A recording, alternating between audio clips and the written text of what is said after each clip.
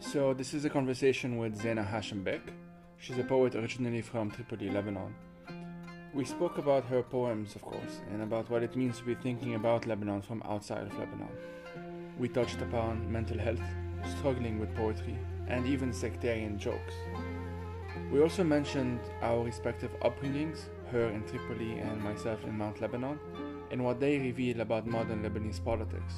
Oh, and just one thing, I had some technical difficulties recording this audio, so I ended up using the file that I recorded from the computer. So you may notice a decrease in audio quality, but hopefully not that much. So as usual, you can follow the podcast on Twitter @FireTheseTimes, and if you like what I do, please consider supporting this project with only $1 a month on Patreon on buymeacoffee.com, and you can also do so directly on PayPal if you prefer. Patreon is for monthly, PayPal is for one-offs, and Buy Me a Coffee has both options. And if you cannot donate, you can still help by reviewing this podcast on Apple Podcasts or wherever you get your podcasts. Thank you.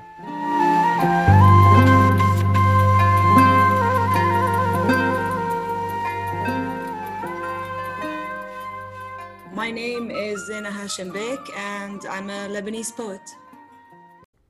So before starting our conversation, I will let Zeina read her poem, Dear Brecht. Dear Brecht. Is it Brecht with a kha? I'm tired of singing about the dark times.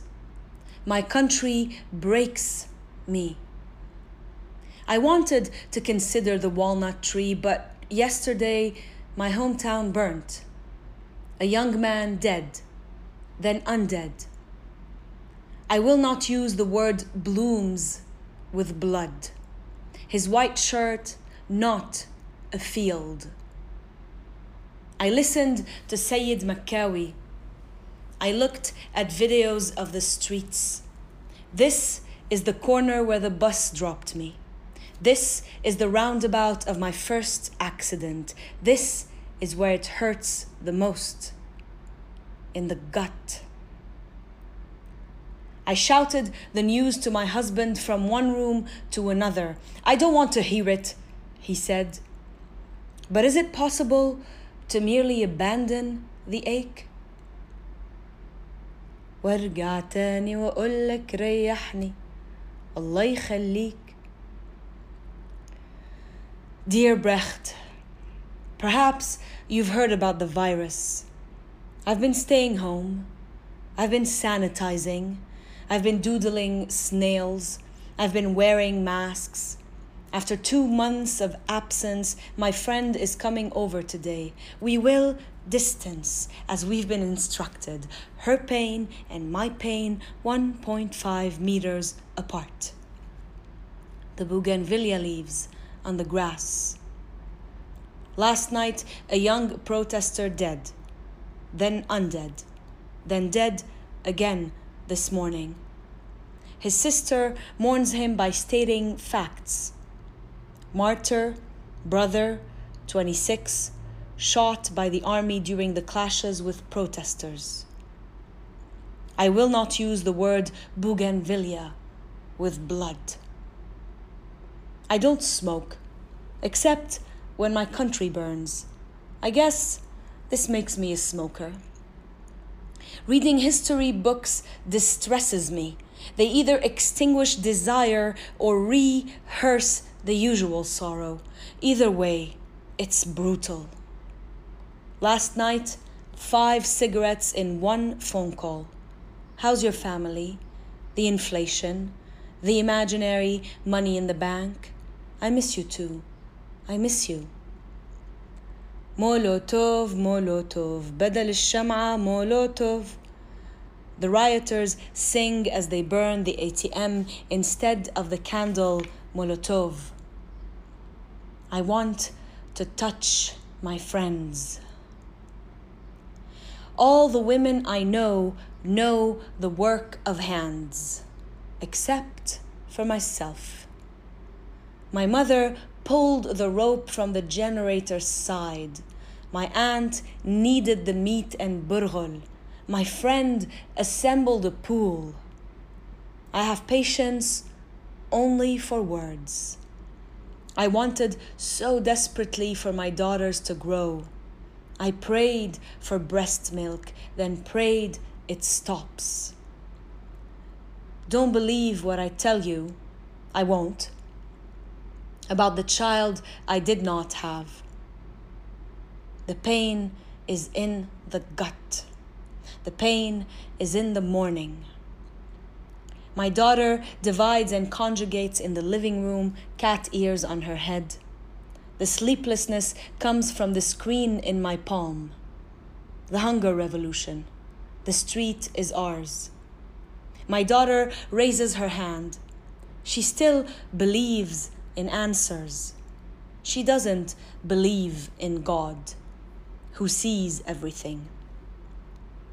The channels don't broadcast the protests. They play Turkish soap operas. It's Ramadan, after all. People want to eat and be entertained. I want to eat and be entertained. Why isn't there only one religion? My daughter asks. Hashtag المسلسلات أهم من الجوع. Hashtag TV series are more important than hunger. Dear Brecht, how many times will I have to write this poem? When my friend came over, we failed. We hugged. The body wants what it wants. Now I sound like a singer, but didn't you want me to sing? Once a lady applied eyebrow shadow for me. Once there was a pianist in a hospital lounge. Once I danced on the beach with hundreds of people. Perhaps in this life, it's always too soon to heal. Pencil, pencil, penicillin. My husband places a carnation behind my ear. The children's park is empty. I crushed a moth with my bare foot as I walked in the night garden, wasn't looking. The birds are too much, having sex in the trees. Dear Brecht, I'm waiting for the applause. There is no radio in the house. I switch on the radio. يسقط كل شيء. Down with everything. I went outside for a smoke, but there was the scent of jasmines. I sound composed because I'm gasoline. So let's start with the poem we just heard you recite. Where did it come from? You said that you initially had in mind a quote-unquote uplifting poem, but then this came. Yeah. The thing is, after the Thawra in Lebanon, I really didn't have in mind any poems, and I'm talking in terms of both reading them and writing, like reading poems and writing poems. I couldn't tap into poetry, but I was working, and I'm still working on this little poetry program for the BBC4, which we titled Singing About the Dark Times, after Brecht's famous quote, which goes, and in the dark time will there also be singing? Yes, there will be singing about the dark times. And the way we envisioned it is that I would interview poets and ask them how they process through poetry, you know, the dark times, whatever that means. It could be the pandemic, it could be a war, it could be any kind of public trauma, really. Yeah. And how you process it through poetry. And I was the one sort of telling the producers, like, it has to be uplifting, and on the fact that I'm Arab doesn't mean that it has to be about pain. All that shit, like I really pushed back, you know, like, no, they wanted to call it something else. I changed the title. Anyway, so uplifting, plus people are going through a pandemic, like they probably don't want to listen to something that puts them down, right? Yeah. And I knew that I was also supposed to write a poem for this particular program. And I couldn't tap into poetry, and I knew I had to write it. In the back of my mind, I thought, okay, maximum I'll use an old poem. That was fine. But I wanted to challenge myself, and I wanted to write in the now. And I kind of forgot about it for a few weeks until one morning I woke up after the protesters were out in Tripoli one night in April. I don't know, it was maybe April 27. I'm talking about the morning of April 28. I'm not sure, late April, it was Ramadan. And, a lot of banks were sort of burnt or whatever. And I woke up to the news that Fawaz al-Samman was dead. And that was it for me. Like, it was building. Like, we know how, like, what we call wave one of the revolution was a high, something festive, joyful. And we were deep in, like, wave two, which is like pandemic, economic crisis, all of that. And I was feeling really generally very low. And then the news hit me. And that poem just came. It just came. And I was literally sitting, because I mentioned my daughter, like, with cat ears on her head. And that was actually there, like, my daughter, because the dining room table is now the classroom, right? Yeah. And so she was sitting across of me, sort of raising her hand enthusiastically to her teacher, wanting to answer something, with cat ears on her head. And there I was with this very heavy knowledge about Tripoli and about Lebanon. And I was thinking about the pandemic and everything. And the poem just came. And it's not uplifting. I wouldn't say it's not uplifting. Do you know? Like, it's not completely depressing either, but No, it's not. This is what came. This is what was true. I wasn't capable of singing or dancing or doing all that. And it just came, and it almost came in one go. Like, I started it on that dining room table, and I was interrupted because we were studying, and I kept working on it throughout the day. And that was it. That was the poem. The contrast is extraordinary between you reading the news and seeing what's happening back home, and your daughter just next to you with these cat ears asking about, like, what's happening. And I will link it to the second question, which is I was going to ask you, I will ask you, how have you lived your poetry since the Thawra, since the October Revolution? And the reason why I will ask it is, this is episode number 30 in I don't know, it hasn't been that long, like a couple of months and a half. So I've been, quote unquote, very productive when it comes to the podcast, right? And one of the reason why I've been, quote unquote, so productive when it comes to the podcast is that I have been completely unable to write anything. And it's been much easier for me to sort of process it by just talking about things than sitting down and writing, because I would be very, very paralyzed. There's something very paralyzing about everything being on the same screen. So there's some webinars that I had to follow. My work is online. Twitter is online. The podcast is online. I'm talking to the exact same screen all the time. And there's something very odd about then, well, turning, quote unquote, that off. But then when you need to turn it on again, it's still the same screen. And that's been one of my issues. And now I'm recently getting back into it slowly, but it hasn't gotten to a, let's say, healthy level yet. So with that in mind, how have you lived your poetry or poetry in general since October 2019? First of all, I want to thank you for being very productive on the fire these times, because I've been really enjoying listening. It's been good. One of the things that I've, on the receiving end, I've enjoyed listening to many of these episodes. So thank you for that. And I'm sure all of this will sort of eventually organically feed into your writing somehow. I think we need to process, when we are faced with such a colossal event, I didn't see it coming. I don't know if no one saw it coming, but I didn't see it coming at all. No. And there it was on October 17. My God, there was like a revolution happening. And so for me, it was a complete, I called it to myself, because, I talk to myself a lot. So I called it, it's a divorce from poetry. Like, I've divorced poetry.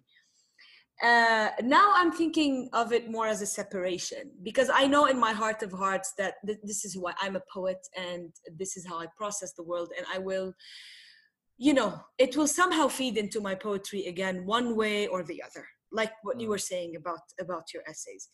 So I could not process through a poem. A lot of my friends were like, are you going to write a poem about the revolution? Like even through the high phase, you know, like, are you going to write a poem about the revolution? And I didn't feel like writing a poem, and I didn't want to write a poem. And I think part of me did not want to put the revolution in a poem. Maybe later, but not now, not as I was feeling it. And to be honest, I did end up writing a poem about phase one, other than the Dear Brecht one, which is about phase two. But I was I wrote it because I was asked, like I was specifically asked for a project to write this poem. And so I had to like sit my ass down and write it. Otherwise I wouldn't have. So, and it wasn't just in terms of writing, because my poetry writing always comes in waves anyways. Like I'm not constantly writing poetry. But in terms of reading, I usually almost only read poetry. I couldn't tap into poems. Like I'd open a poem on my screens and I couldn't. I'd read it, reread it, didn't get it, wasn't there. So there I was, completely consuming the news all the time. Whether it's on my phone or like our TV is rarely like on in our house. So the TV was always on. You know, I turned into my dad all of a sudden with the TV on and the news, because the news was something I really hated growing up, you know, as a little girl. I still remember, I mean, there's a decade between us, so I don't know if you remember the exact tune, but I still remember the news tune of LBC. Do you remember it? Yeah, I do. Do you remember it? I do. And I hated it because every day at 8 we were all shushed, like shush, we want to listen to the news. And kids feel the energy. We felt the energy shift, and even as a little kid, I felt that the language of the news did not interest me. It simply didn't interest me. It was dull, it was repetitive. And even if I didn't know the content, I knew, well, there's no change happening. With the Thawra, perhaps for the first time in my life, I felt like there might be a change happening. So I'm gonna listen to the news, you know, from different, like not just like the local news, but, you know, also on social media. And my kids were like, Mama, please turn it off. Mama, what's wrong with you? Mama, you look sad. Like they pick up on this shit, you know? Yeah. So I was consuming the news and I couldn't write poetry, but it's not that I wasn't writing at all either, because I turned to prose. So my day went from like consuming the news to like sitting down either at the end of the day or the next day in the morning and writing down like journal entries every day. And it didn't last very long because I cracked in the end, because what was happening is that I was outside of Lebanon physically, but mentally I was there. And so mentally I was completely not present for my kids. I was completely not present for Marwan. I was completely not present for my friends. And it was, I cracked in the end. I couldn't go on mentally living in one place and physically living in another. But I did, I processed as much as I could through these journal entries. And I actually wanted to ask you about that, because I saw on Twitter that you were journaling lately, and that there's a whole like online culture about journaling. Yeah, it's a whole thing, yeah. Could you tell me a little bit about that? Like your... So the journaling community, I wouldn't say I'm like super active in it. I just mainly follow some of the tips and advices that some people have. It's usually like YouTubers and stuff. And there are just many methods. And what I got really interested in is the visual aspect of it. So rather than just writing your thoughts down, which is very important, honestly, like I would recommend anyone to just keep a diary and write things down. Even some of my entries, if you read them, they're boring as fuck. Like there's nothing happening. I literally say, well, today I cooked this, and then I went on a walk, and then I sat down on the balcony and I enjoyed the view. That's like a diary entry. Yeah. So one of those especially the bullet journals, they would have sort of like stylistic stuff. They would actually spend a lot of time, like hours and hours, designing a certain, if they're thinking of, I don't know, they want to think of, there was one that really struck me last week. She said something along the lines of like, she has this thing like a safe space whenever she thinks of a safe space, because she didn't share too much, but I guess that in her actuality, it's something's happening, so maybe like she doesn't feel safe where she lives or whatever. And so she was saying that when she thinks of this safe space, she thinks of a Shire-like area, like in the Lord of the Rings, and that's something that resonates with me because I'm a fan of that world. And so she literally drew a door, you know, like the Hobbit hole and everything like that. And in it, she just wrote the entry of the day. And the entry of the day is pretty mild as well. Like it's not like a poem or some citation that she found online. No, it's just like, today I woke up, I did this. But it's like she was mentally linking it to this happier place in a sense that she would want to be in. And that sort of at least uplifted her, I guess, for the moment. And so that's what I've been getting at. But this actually, like, it brings me in a sense to, I wanted to ask, you mentioned that you were writing prose instead of poetry at some point. What is the difference between the two for those who don't know? And why would one sort of fit a certain mood better than the other one? And, you know, why would the other one then fit in a different mood and so on? Yeah. I want to comment on the visual aspect before I answer your question. It's interesting because when I was revisiting my Thawra notes for the first time, I found myself on the side, like as I was sort of like looking through these entries, maybe revising stuff, also sort of like, I don't know how to draw for the life of me, honestly, I suck at it, but I found myself like, you know, drawing stuff from Lebanon, like drawing the egg, you know, like how does like the egg look doodling. like? Yeah, let me draw. So it's interesting. I don't know what the link is, but it's interesting that you mentioned that. And for me, it's the entire opposite. It's not the Shire. It's not a happy place. For me, poetry writing has a lot of joy in it, and prose is utterly devoid of joy. I don't know why. I mean, I tried to analyze it. So when I'm writing poetry, how can I say this? When I'm writing poetry, even when it's about something difficult, and I've written about like the Dear Brecht poem, right? It's a difficult poem to process.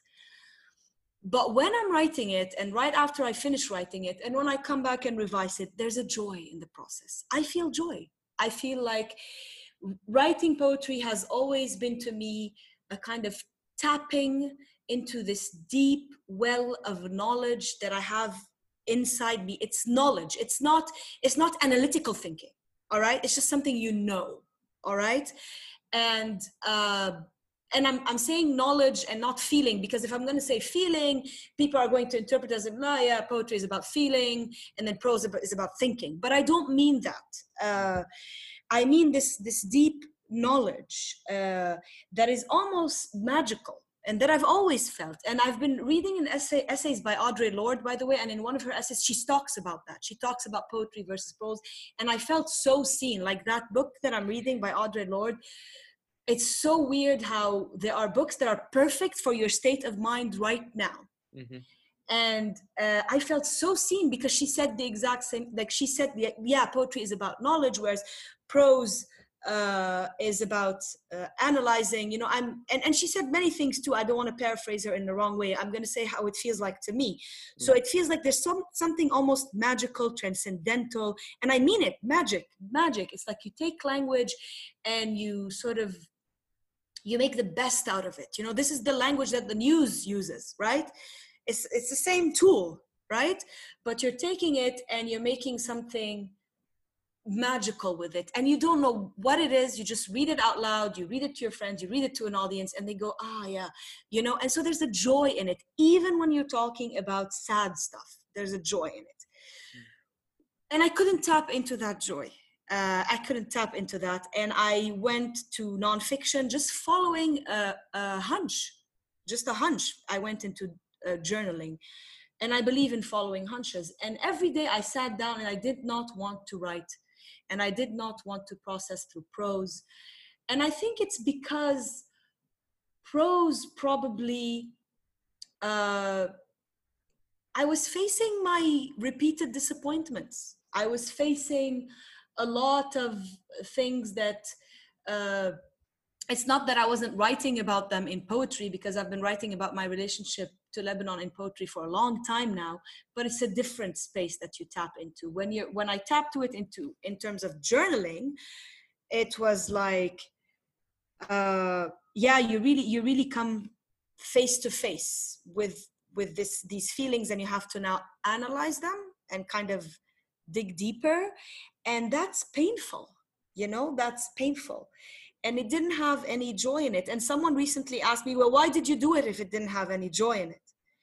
And I think it's because for me it still felt like a work of love. And I used to say that my relationship with Lebanon is a love-hate relationship. Mm-hmm. And after writing all these notes, I sort of came to the conclusion that no, it's a love-love relationship. And this is what love looks like. It's a difficult thing. It's and sometimes there's no joy in it, but there's still love in there. And I don't know if I'm making any sense or rambling. You are. And yeah. So that's how poetry versus prose feels like to me. I don't know. I mean, I might change my mind later on, looking back at these notes. But yeah. So just on the visual aspect of it, one reason why I think it's been so important for me to, for example, one thing that I do from time to time is I have this very, very long Twitter thread that I started like on October 17th, and it went on for I think over 2 months, and it's just one long Twitter thread. So I did that for documentation purposes, as in like this is useful for other people and journalists and whatever, but I also just did it for myself because Yes. I knew that it was October, and at the time I was in this weird transition phase. I was already doing my PhD, but I had left Scotland and now I'm in Switzerland, so I was in between.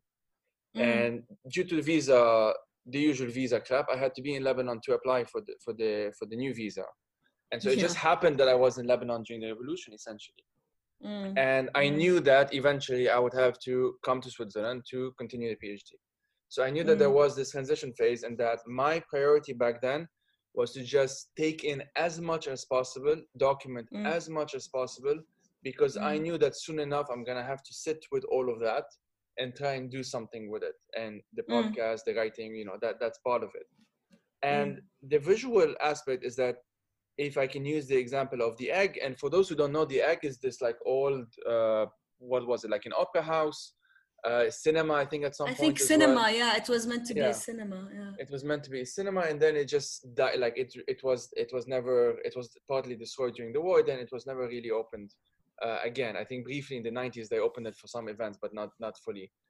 Yeah, it's weird. My mother-in-law has this memory of her shopping for shoes in the egg, and I kept interrogating her about this. Are you sure, Tante? Are you sure? She's like, yes, I am very sure. I don't know if that's like faulty memory or what, but yeah. Sorry, I interrupted you. Yes. No. Because this whole area, downtown Balad, historically, there is this weird. It's a space that's very weird. It's like temporally odd. Like we don't really know if it's in the past, it's in the present, and the future. There's like many things happening at the same time, and it's not a coincidence that that's where people went to reclaim the space and everything, obviously. So when I went into the egg for the first time, which was like soon after, the next day or something, like it was late October 2021, something like that. I don't know how to describe the feeling. I don't know how to tell you how weird it was. Like for me, it wasn't like I entered and it's like ecstasy and joy and everything. I entered and I just felt like the heaviness of it. Like this is an unusual situation. Let's put it very simply.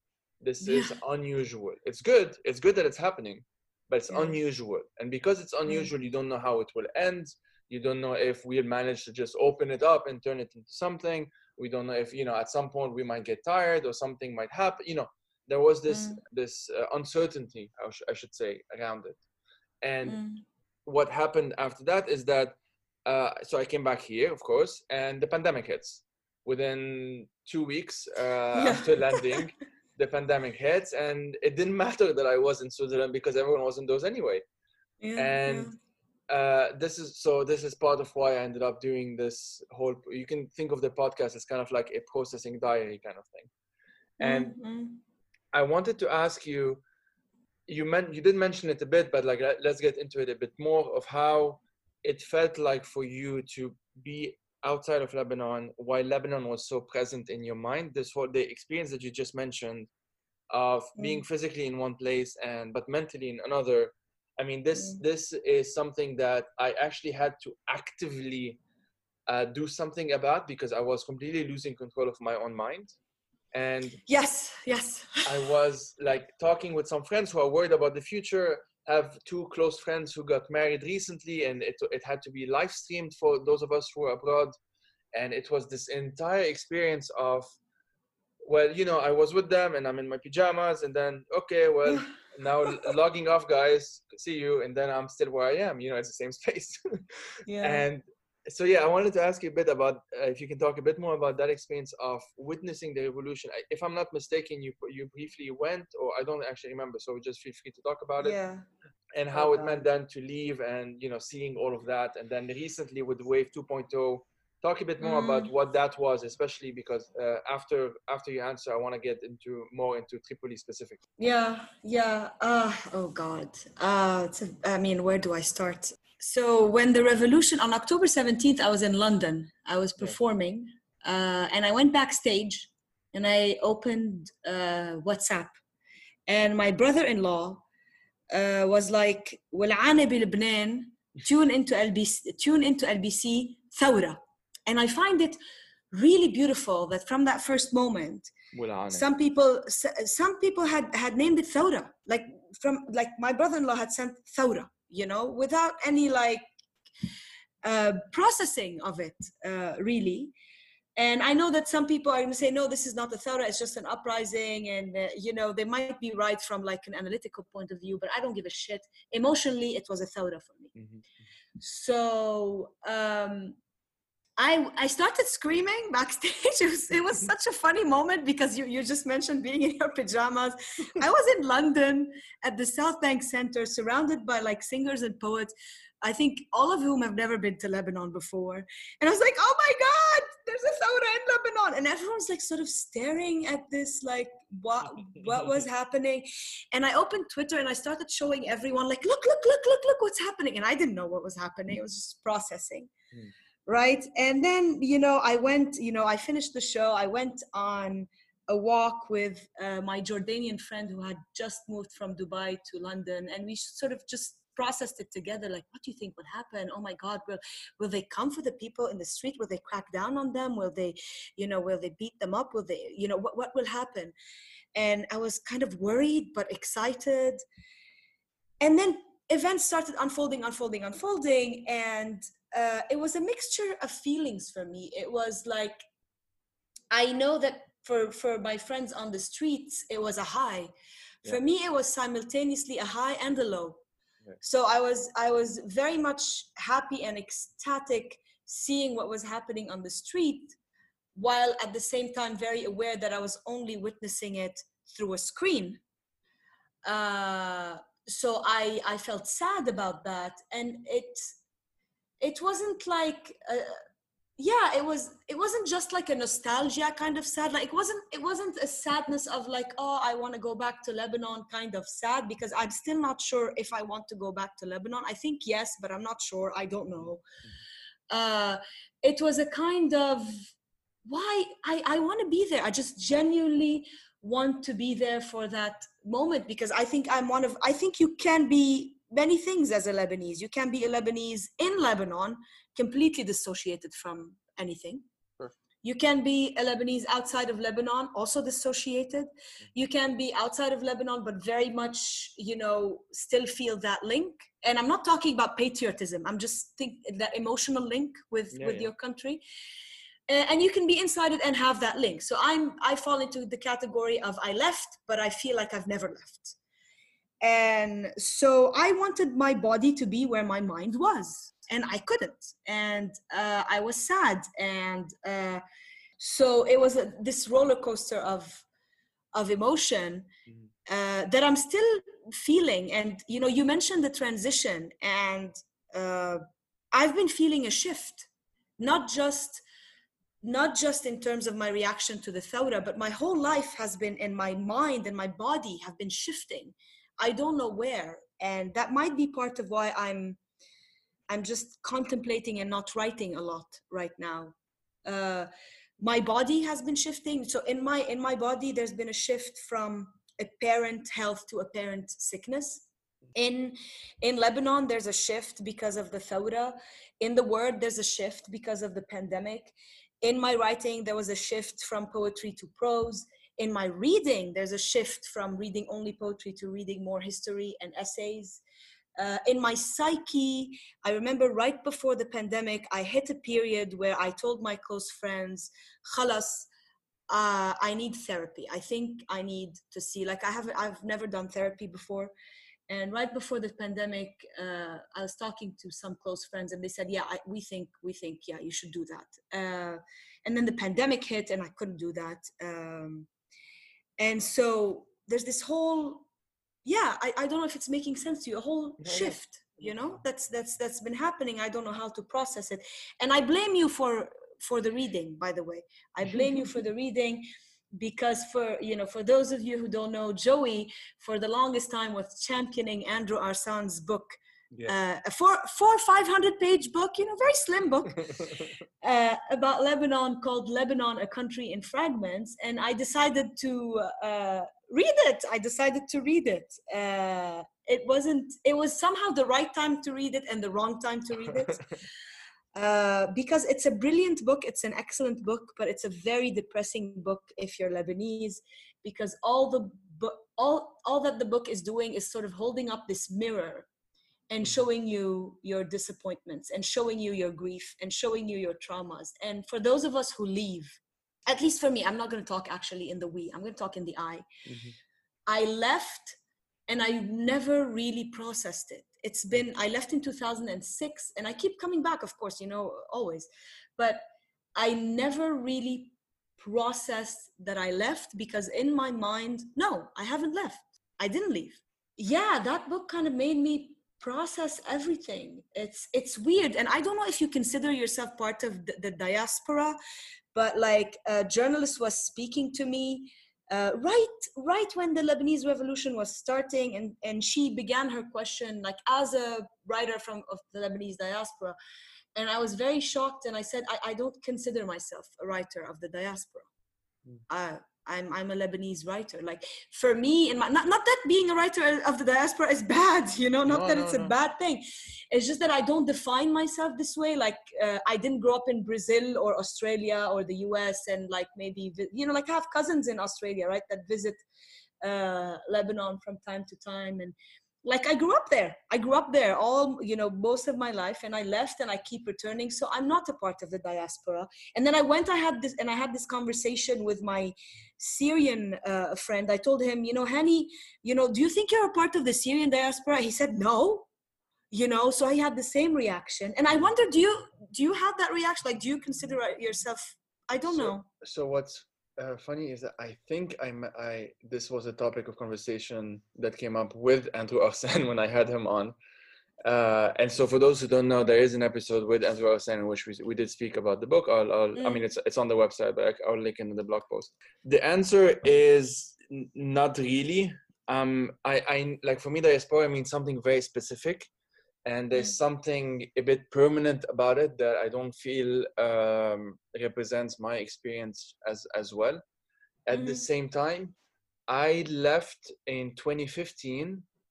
I mean, this, for those who have listened to previous episodes, this will sound boring and repetitive, but I left in 2015 with no intention of really leaving. It was just a 1-year master's thing. It's like halfway through that, it was in London at SOAS. Halfway through that, it's when I started having doubts about whether it would make sense for me to go back. And in the end, I did go back. Visa said so, so I did go back. And then, so part of it was just a necessity because I was following a specific academic route, and it was taking me to first London, then Edinburgh, and now Geneva. So there was kind of an obligation to it in a sense. And the other part of it is that I did feel very strongly a very contradictory, I should say. Like it was never one feeling. There was a bunch of feelings at the same time, but the one of one of those feelings that ended up sort of taking over was that I need some time. I need some time in a space that is not my own, and my own here is defined as Lebanon. And more specifically, I think, to be more accurate and honest about it, it's like Mount Lebanon and Beirut. Those are my two regions that I'm most familiar with. Yeah, makes sense. And Yes. I needed some time outside of that space to try and figure out what it meant for me. And I wouldn't say that I'm at the I wouldn't say that that process has truly ended. Not at all, actually. I think I'm still there, just probably at a later stage, or like slightly more developed than it was 5 years ago. But and you can never know. I mean, like there's no way. No, there I'm isn't. sorry. Yeah, and I envy people. I truly envy people. Not in like a jealous kind of like I will now ahsadkon and you will die kind of way, but I do. It's baffling to me. People who come up to me and they have a plan. They're like, so we are now in Dubai, right? Yes. But we know that in 5 years we're gonna end up in California, and we're gonna buy a house in whatever, and this is what we're gonna do.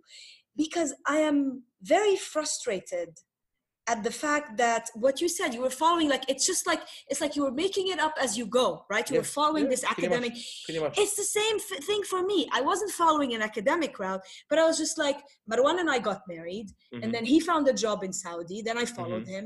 Then we went to Bahrain. Then we are here in Dubai, and I never ever felt at home in Bahrain or in Saudi at all. I feel more at home in Dubai because of the people, because I think people are homes.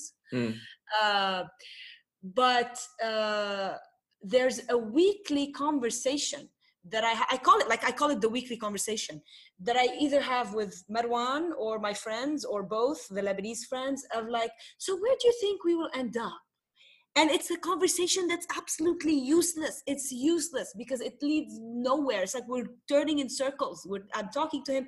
So do you think maybe France, and if you hear us, it's like we have نحن شو عنا options we can get up and go to, like if we have the goddamn luxury, Yeah. And no, but we still say it.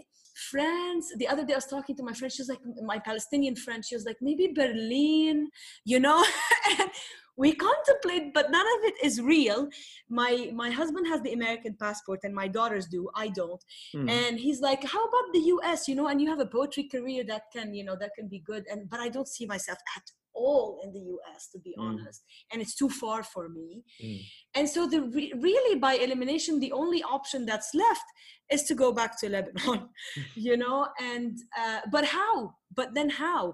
And also Dubai is so transient, Joey. It's like the people who are in Paris, at least like they can stay there, like they can feel that they can't, possibly they're not spit out the minute they don't have a job. Yeah. But for Dubai, it's like you're here, you have a residency if you have a job. So, God forbid, if the minute my husband, for example, loses the job, we have a month. Either you find another job or you go out, you get out. Or maybe you do the whole visa thing where you like go to Oman, stamp a 1-month visa, come back, but then you have to have the economic means to do so. Yeah. And usually those of us who live in Dubai, I mean, I speak for myself, it's also a day-by-day thing. It's also like, it's not like we don't have money on the side. We live a comfortable life, but it's a comfortable life as long as the salary comes in. Once the salary is out, we are completely screwed, and then we have to leave the country. So we feel, I felt, you feel spit out by Lebanon because there's not enough room. Yes. For you to develop. And then I feel like any day now, Dubai can spit me out. And so hence I have this constant conversation, because I'm always like bracing myself, of like, where could I go? And that's why I envy people who have more stability in their life and who could genuinely say, like, in 5 years, I'm going to be in, in the States, or go back to France, or,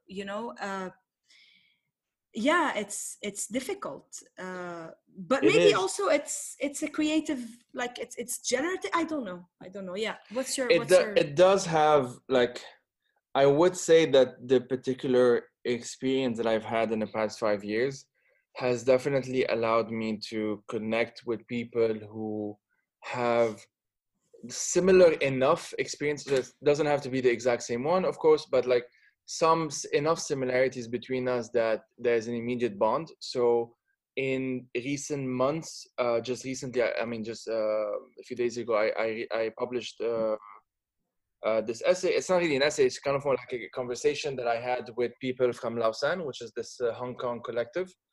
And what I connected with, with one person at first, and then with other groups in the collective and the media outlet, is this whole notion of transience, because Hong Kong, was a British colony, then was literally basically handed over to China in '97.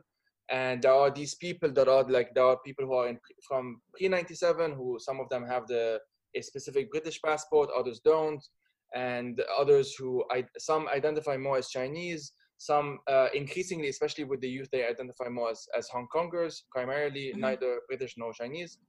And there is this expiry date when it comes to Hong Kong. I've been calling it an expiry date. Yeah. That's pretty much what it is. Like 2047, that is a specific date. There was the handover to China. 50 years is the two system, one country, two system model. After that, then the integration towards China is that's supposed to be the process, although they would say it's happening much faster now.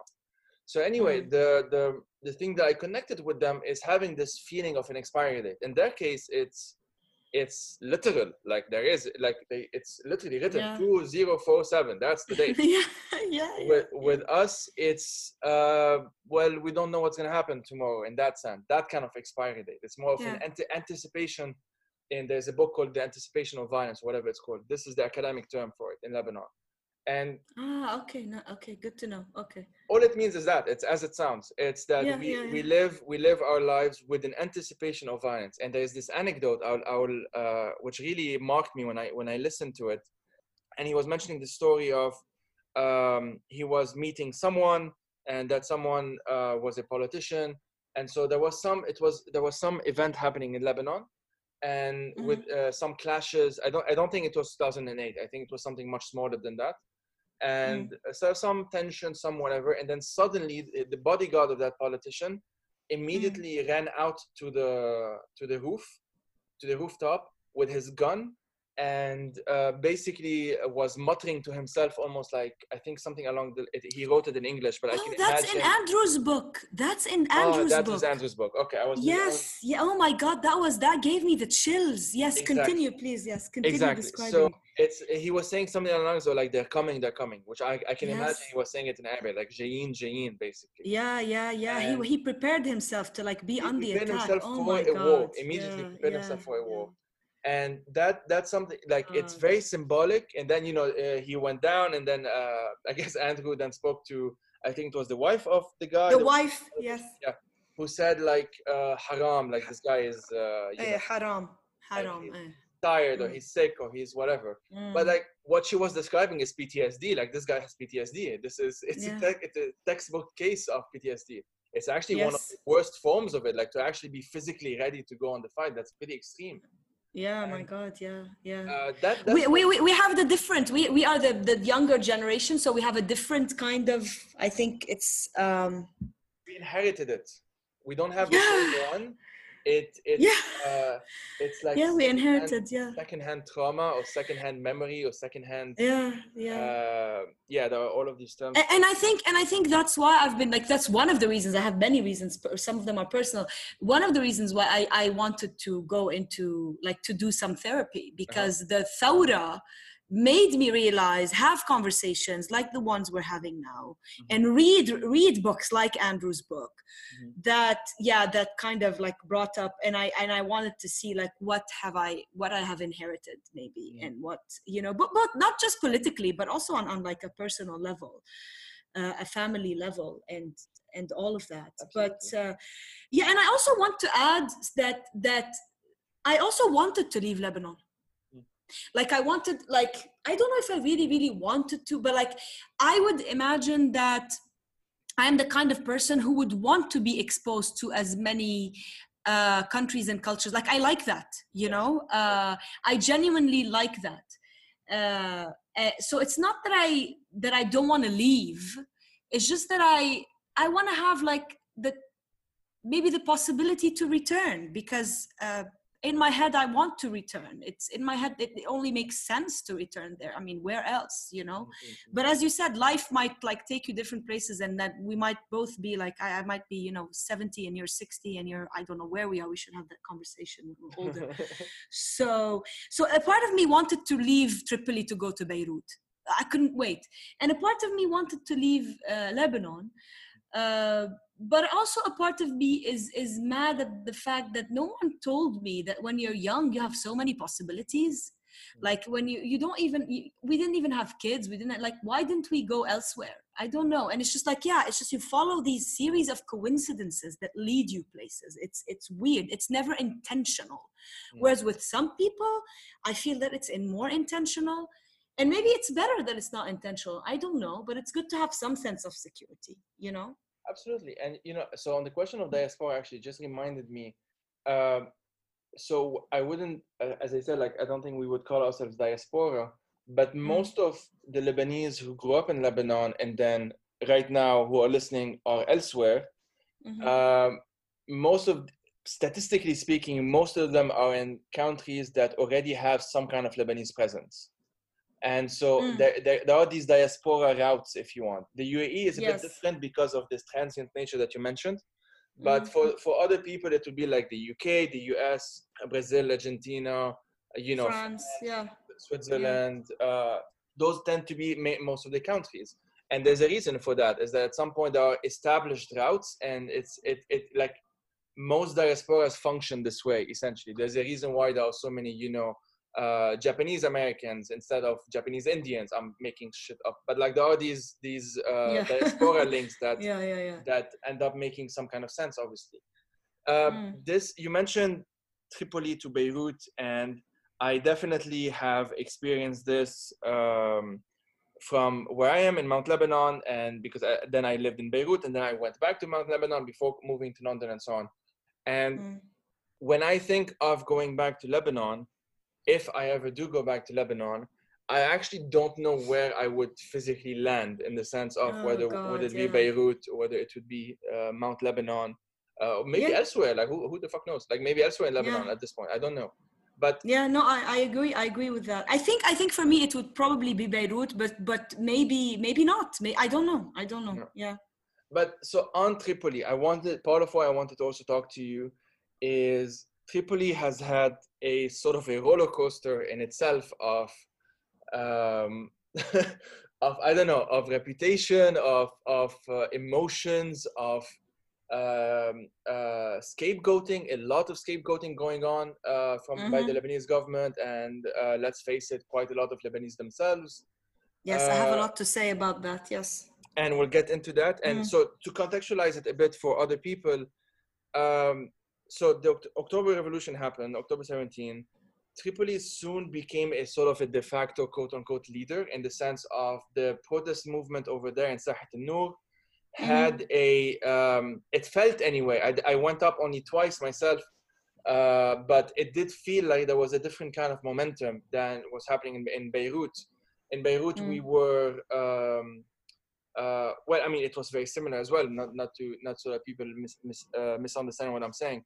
But there was a more consistent, especially in the first few weeks, more consistent high numbers, let's say. Yeah. Even when the Beirut, like I remember some nights, like there weren't many people on the streets in like Sahat al-Shuhada. Exactly. And then they would see that actually be Sahat al-Nur, there are people, and then that would sort of incite them, and then they would, you know, I remember like some kind of this dynamic happening at times. And this was surprising. I mean, in retrospect, it's not surprising given what we know, but at the time, for many Lebanese, I will try and be as objective as I can here, because of the reactions that we've been seeing online. There was lots of people saying, well, Tripoli should become the capital of Lebanon, or Tripoli, people from Tripoli are the best, and Oh, for fuck's sake. There was this Yeah. like it's almost like we went the other extreme. Now we're trying to romanticize Tripoli. Terrible. We Yes. went from scapegoating it to just romanticizing it instead Yes. of just, well, you know, this is a city. This is the city. It has its pros and cons. People there, some are good, some are bad. Some people are doing good stuff. Other people are, you know, it's all of these things at the same time. So yeah, I just wanted to kind of get your take on it, and so to speak, as someone who's actually from there. Oh my God. This is going to be a long answer, by the way. Go for it.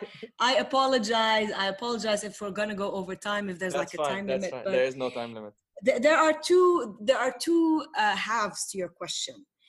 A is how Tripoli was scapegoated, and B is after the revolution, what happened. I'm going to start with A as someone from Tripoli. So yes, I couldn't wait to leave Tripoli because I just wanted to be sort of anonymous and invisible and do whatever the fuck I wanted in Beirut when I was 18. And Tripoli is a city, but it sort of feels like a village. So everyone knows everyone and everyone's sort of gossiping. Yani the middle class could be terrible in terms of gossip. Who did what, who wore what nail polish. I don't know. Not everyone, of course. I'm not saying everyone in Tripoli is that, but it does feel like it has a village mentality to me. Whereas Beirut for me at 18 meant this city, this vibrant open city where I could just be invisible. I wanted to be invisible, you know? So that was it. But having said that, you know, moving to Beirut, I remember, you know, I no longer have the heavy Tripoli accent unless I talk with my dad and brother specifically, I feel. Yeah. لا وmy mom كمان إيه. So when my husband and I are visiting my parents, I switch. It's a different kind of accent than the accent I talk to him with, and Marwan goes like, Zeina, شو صار لك? Why are you speaking in this accent? It's a heavy accent, you know. Shabak, you know, this is how I revert to it. And so when I went at 18, went to Beirut, I was very much aware that I had an accent and kind of tried to hide it when talking to people in Beirut. And that says something. That says something about how you think you might be inferior, you know, in your accent. And that says something about how people view Tripoli. And definitely, there's a lot of Lebanese people who view Tripoli as a very Muslim city, as I've heard so many times that, Tripoli is just part of Syria. And I don't know why the fuck that should be like an insult to be part of Syria, but it was meant as an insult, like, يعني انتو مع سوريا. And I remember, you know, my husband is Christian, I'm a Muslim, so we were together for a long time. We grew up together, and that says something about Tripoli, that we grew up together. That isn't available in all, you know, like, why don't you show this about Tripoli, right? We grew up together, and we genuinely, I went out with him. We started dating when we were 13. It took us like about a year and a half to realize that we were from two different religions. Like, we didn't give a fuck, you know. So that doesn't mean that our parents didn't have issues, mind you, but like there was this secular jaw in my Tripoli, in the Tripoli I grew up in. Anyways, and then, you know, when we were at university, he went to a university in Jbel, in Byblos, and there was this group of friends of his that they never said it, but it was very, very obvious. I was the other for them. It was very, very obvious that they could not wrap their heads around why would he date a Muslim, B from Tripoli, يعني ولا حتى from Beirut, a Muslim from Tripoli كمان, you know, and C, a fat person, because I was much fatter at the time. Okay. So I was the other in those three rounds. يعني I felt it, wallahi, even if they never said it, you know. In my body, I was the fat Muslim girl from Tripoli, and they could not conceive why he would love me, why he would fall in love with me.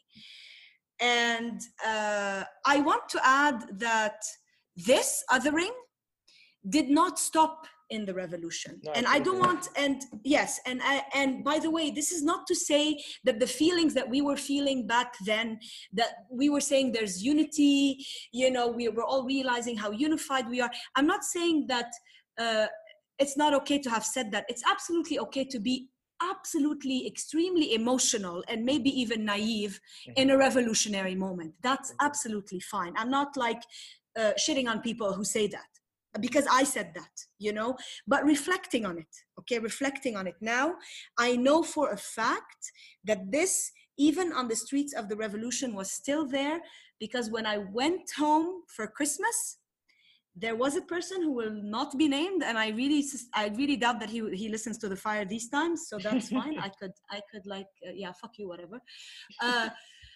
That person, we were sitting, it was a Christmas gathering, and he was in the protests.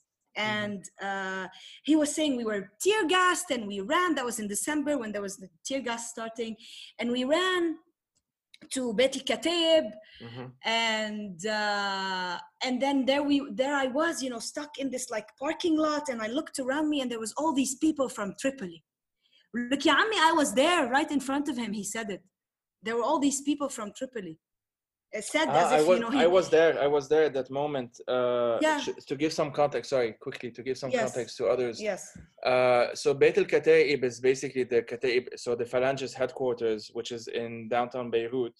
And it just became this hotspot in a sense, just because of its location. And what ended up happening is that a lot of the time when people were being tear gassed, the only door that is literally open that you can avoid the tear gas, and not always, is basically to go in. Now, obviously, the party would take advantage of this and do a lot of PR for itself. But that specific night, there were indeed protesters that came from Tripoli to support protesters in Beirut, because there was this momentum going on, especially between Beirut and Tripoli. And that's when there was in a sense, a crowding of people. I wasn't in the Kataib. I had managed to leave beforehand, before the shower of tear gas kind of stuck us put us in a certain place. So basically at that point, there was, within the debate of the Kataib, a lot of people from Beirut and a lot of people from Tripoli. And I'm guessing your friend was in that in that spot. Yes. Yeah. And by the way, when I said, Ya Ammi, I am there, I don't mean that I was there. I wasn't in Lebanon. I mean that I am here right in front of you. You are saying it to my face, Yani. Yes. That they were these people from Tripoli who are, of course, not as refined as you. And I went home and I fought with him in my head, of course, because I didn't fight with him in front of the entire, people gathering very festively for Christmas. I kind of regret that I didn't take that moment and completely turn the energy the other way around and sort of say my mind. I regret that. I really do. But sometimes you're in these situations and you're just speechless. And Marwan was there, and I went back and I sort of fought with Marwan. I was like, why didn't I say anything? Why did I say anything? Why the fuck did I say it? But this is to say that, the sentiment was there, even with people protesting and being tear gassed. The sentiment was still there. Okay. And I want to say something. I do not begrudge him feeling that, not at all. I don't. What I begrudge him is because we are socialized into fearing each other, okay? Sure, so I don't hold it against him. I really genuinely do not hold it against him. That he was at this moment, he looked around, he saw all these people from Tripoli and he was scared. I don't. What I hold against him is, after all that's been happening for the past few months, why didn't you undo that? Why didn't you start to unlearn that?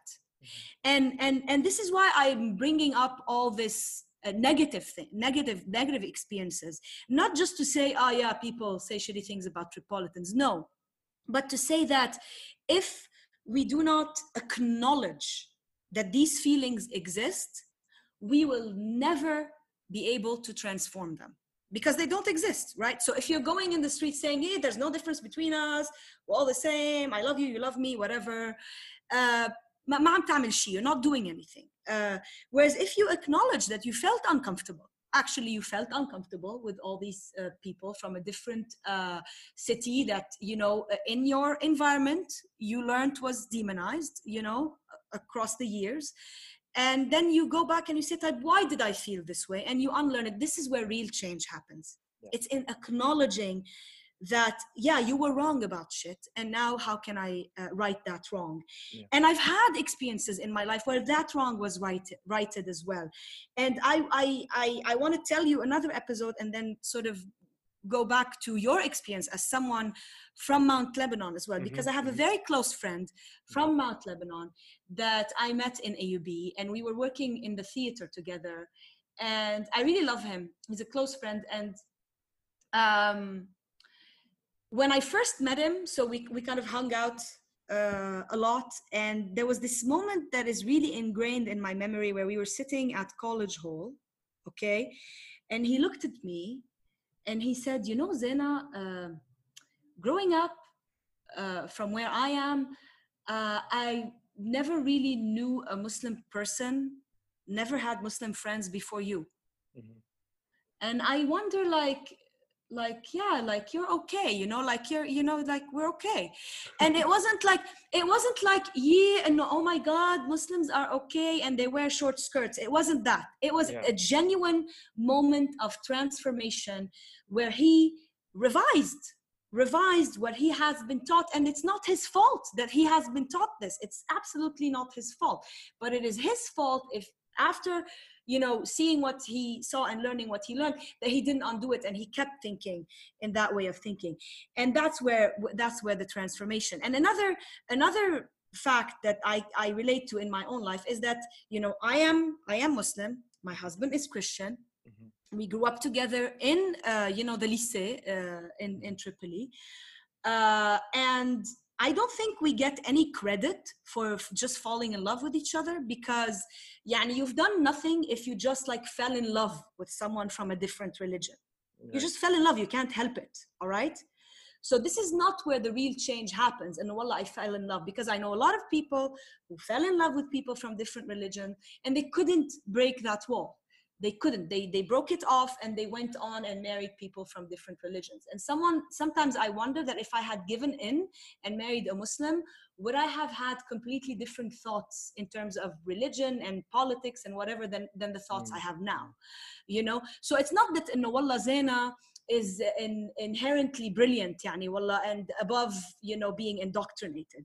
It's that, you know, it so happens that I fell in love with a Christian, and that we decided together to cross that, to acknowledge there are differences, to acknowledge that we feel uncomfortable about certain things, and to talk this shit out, and to transform, and to really like get into, okay, no, so now how are we going to get our kids out of this fucking cycle?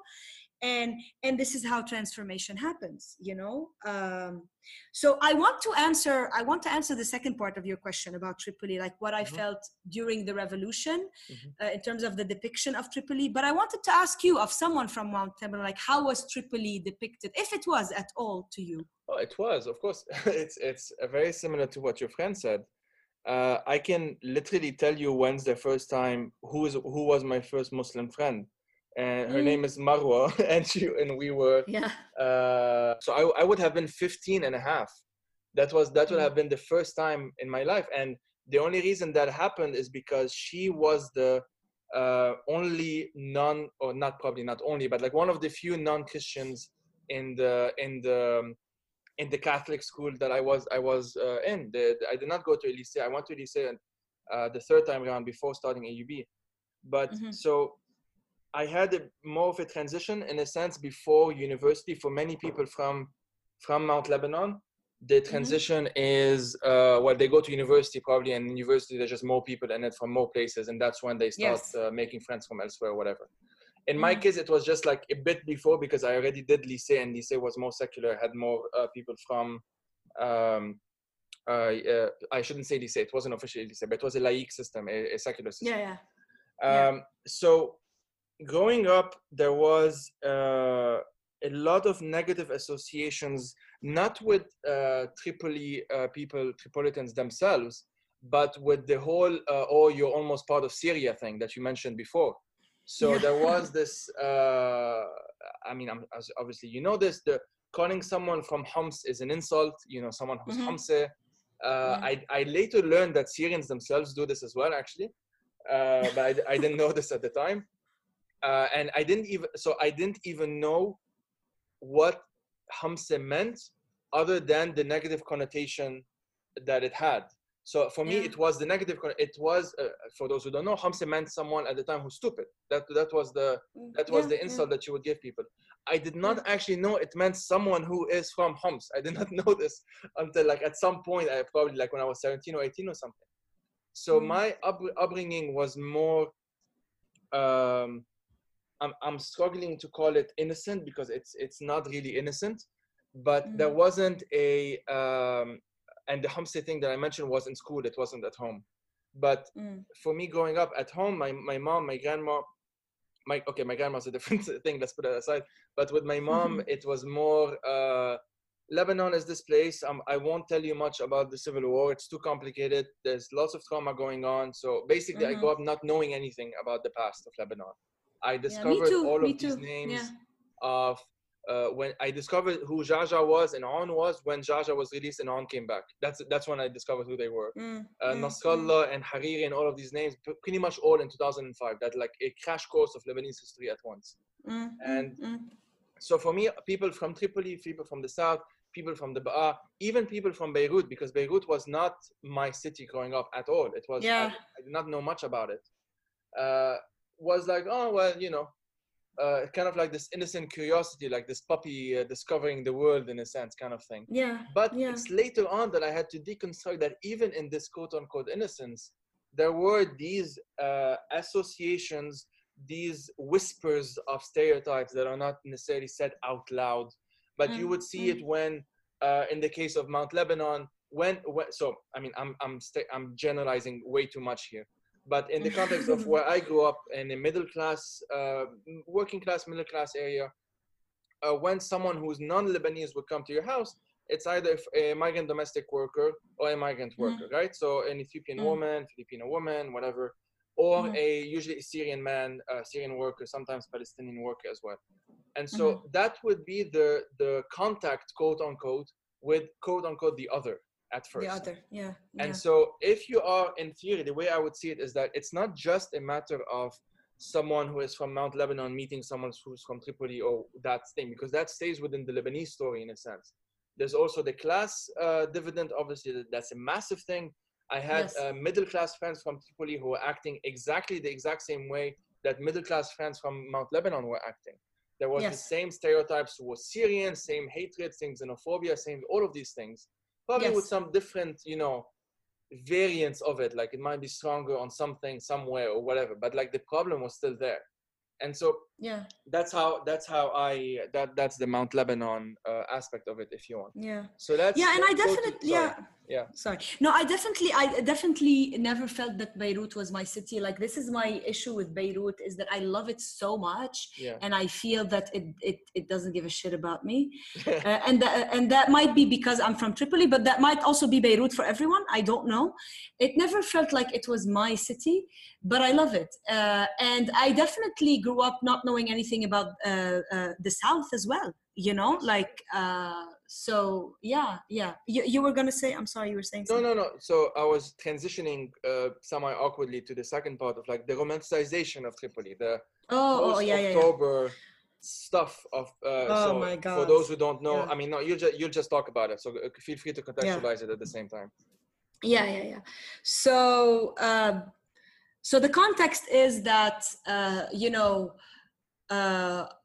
all of a sudden, I think, I don't know, the first time, I think it was maybe the third day or something, I was looking at my Instagram feed and I saw this like massive crowd dancing to a DJ who I would later on know was DJ Madi, who became like famous.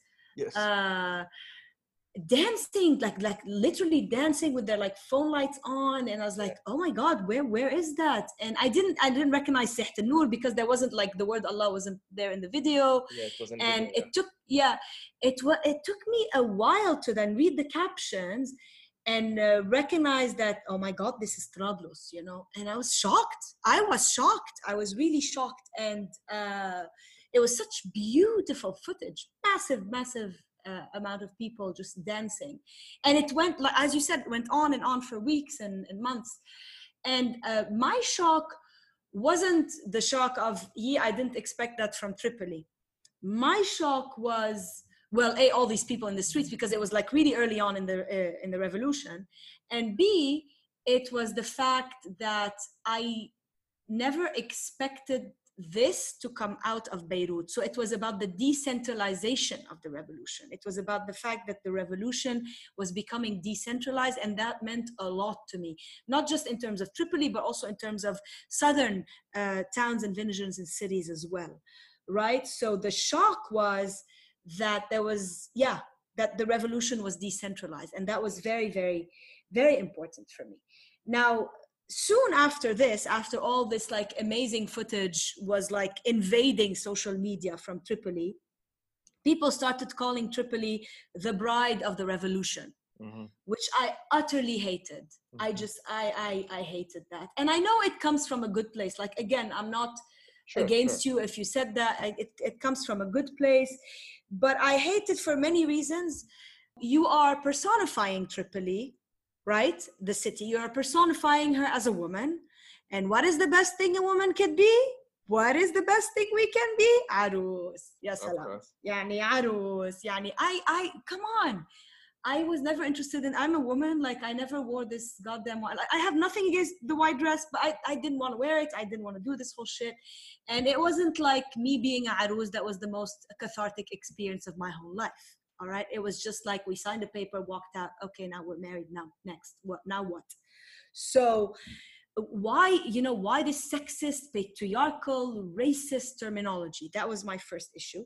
My second issue was what you described, which is going from utterly demonizing Tripoli to utterly idealizing Tripoli. You know, that nothing wrong can go in Tripoli, that, oh my God, everyone's so nice. And we went there and we ate kake, and people kept repeating, the people, you know, the people are so good. The people, I mean, why wouldn't the people be good? Yani, what? Yani, I don't get it.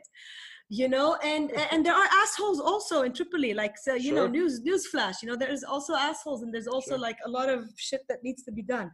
So I had a problem with that. Tripoli is a very complex city. My relationship with it is very complex. I think I wasn't able to be my full self in Tripoli. I was more able to be my full self in Beirut. Definitely. I would be lying if I told you otherwise. But also it's a city that has childhood memories, that has a lot of tenderness, that is home. That is also home to me. And when I went in December to Siht al-Noor, on Siht al-Noor, on this big wall, it's written, Trablos Jannat Lubnan. ادخلوها بسلام آمنين. I don't know about you, but if you were inviting me into your own house, while at the same time telling me, don't worry, you're going to be safe in my house, I'm not going to go into that house. Why? Of course, again, I realize where all of this is coming from. It's like this overcompensation from the city want to overcompensate and say, come to us, we are safe. But it's kind of creepy too. So just be you, and we need more complicated conversations. We need to acknowledge that Tripoli is also a city that has a lot of shit going on that we need to undo. Let me quickly say, there was also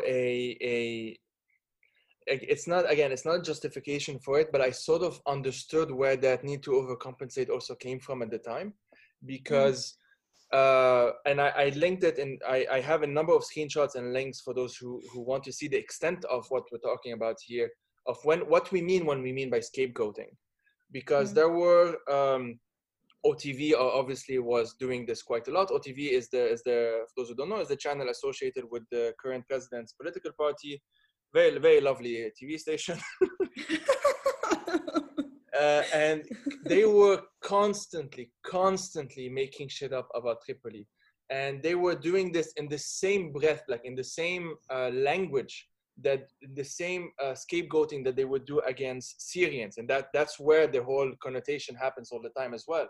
But when the fires were happening in the week before the revolution happened, one of the triggers of the revolution, there were, and I know you know this, for those who don't know, there were people who going on OTV, including Marion, a Lebanese MP, saying stuff like, you know, these fires were created by Syrians, Oh my God. Oh my Syrians God. were Yes, going into yes. these houses to whatever, Yeah, and then yeah, that yeah. just they got bored of Syrians, and then within a week or 2 weeks, there was Tripoli there. Let's do the exact same, use the exact same words towards Tripoli, and they were saying things like fighters were coming in from Idlib towards Tripoli, and so many Dear things that God. the connotation, the it's not even like an undertone of it, it's like an overtone of it. It's so obvious what you guys are trying to say. And there were people on TV, like supporters of some of the sectarian parties, who were going on TVs and saying, oh, these people coming from Tripoli, Daesh, like all of these people are from ISIS. Like God, yeah. these things were said on national television constantly. So I understand where the need, in a sense, to overcompensate. No, we're very nice. Please come here. Don't worry.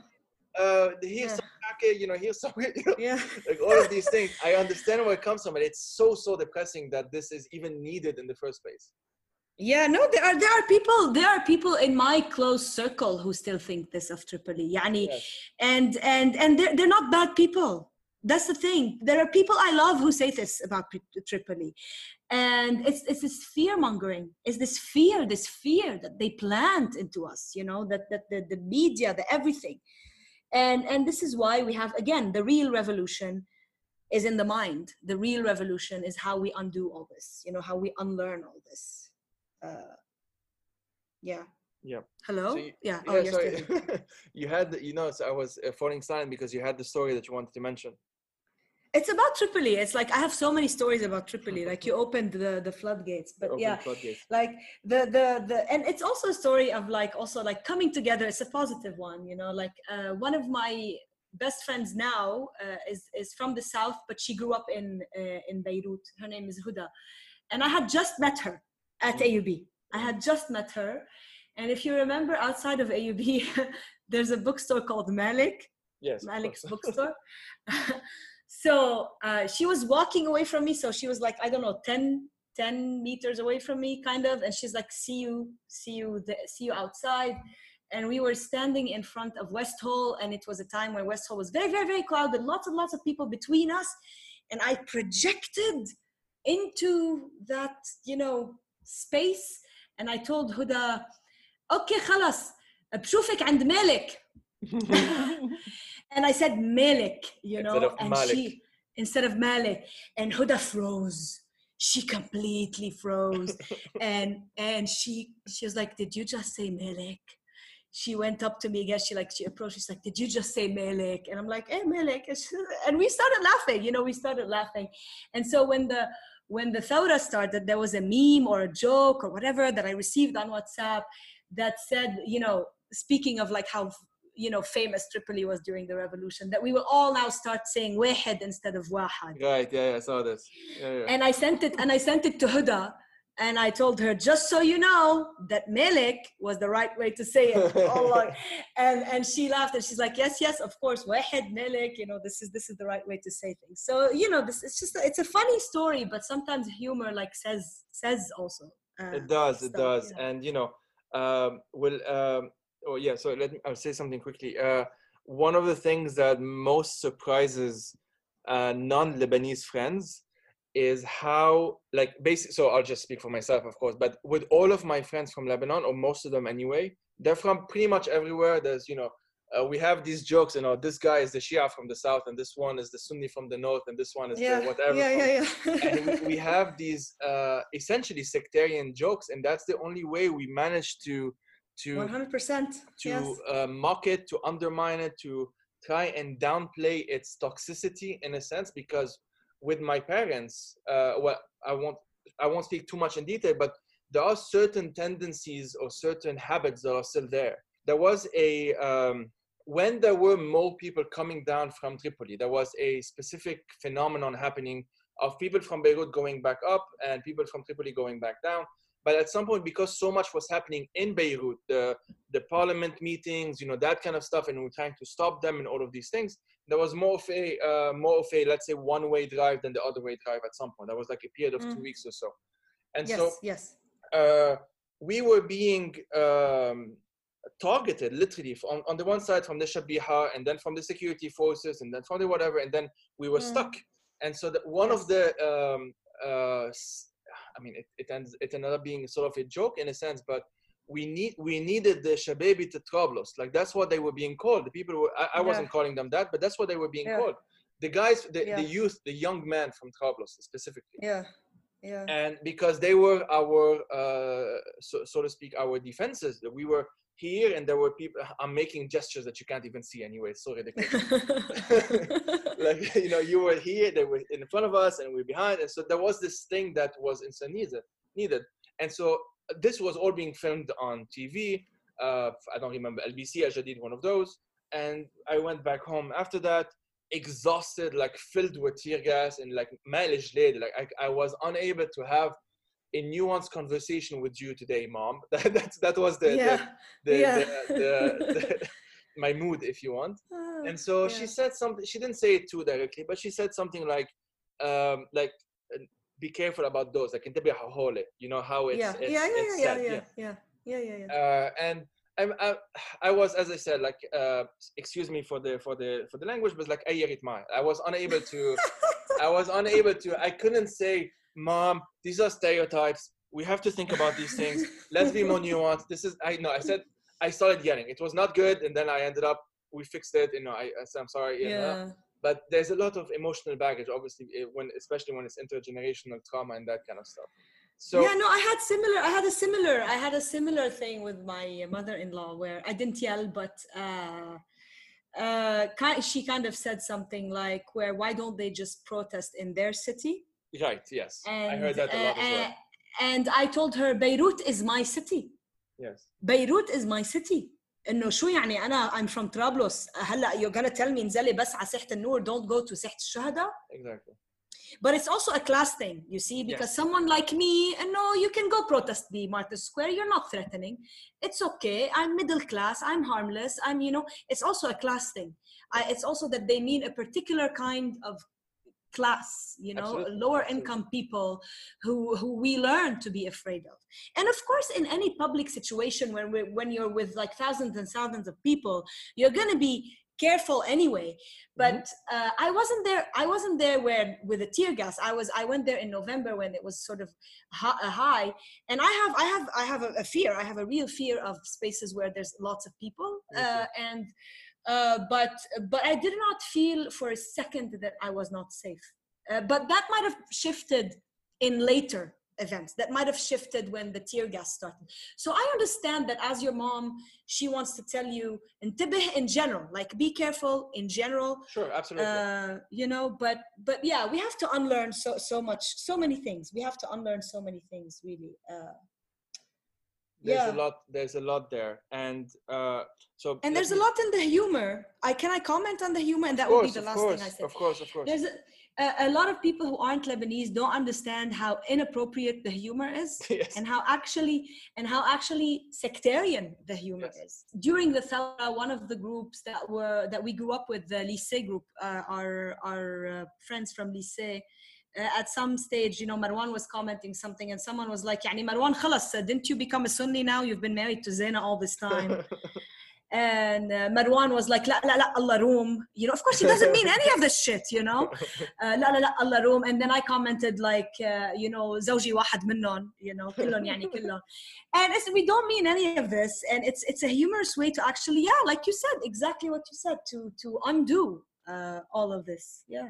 If we can make jokes about it so openly, it's no longer threatening.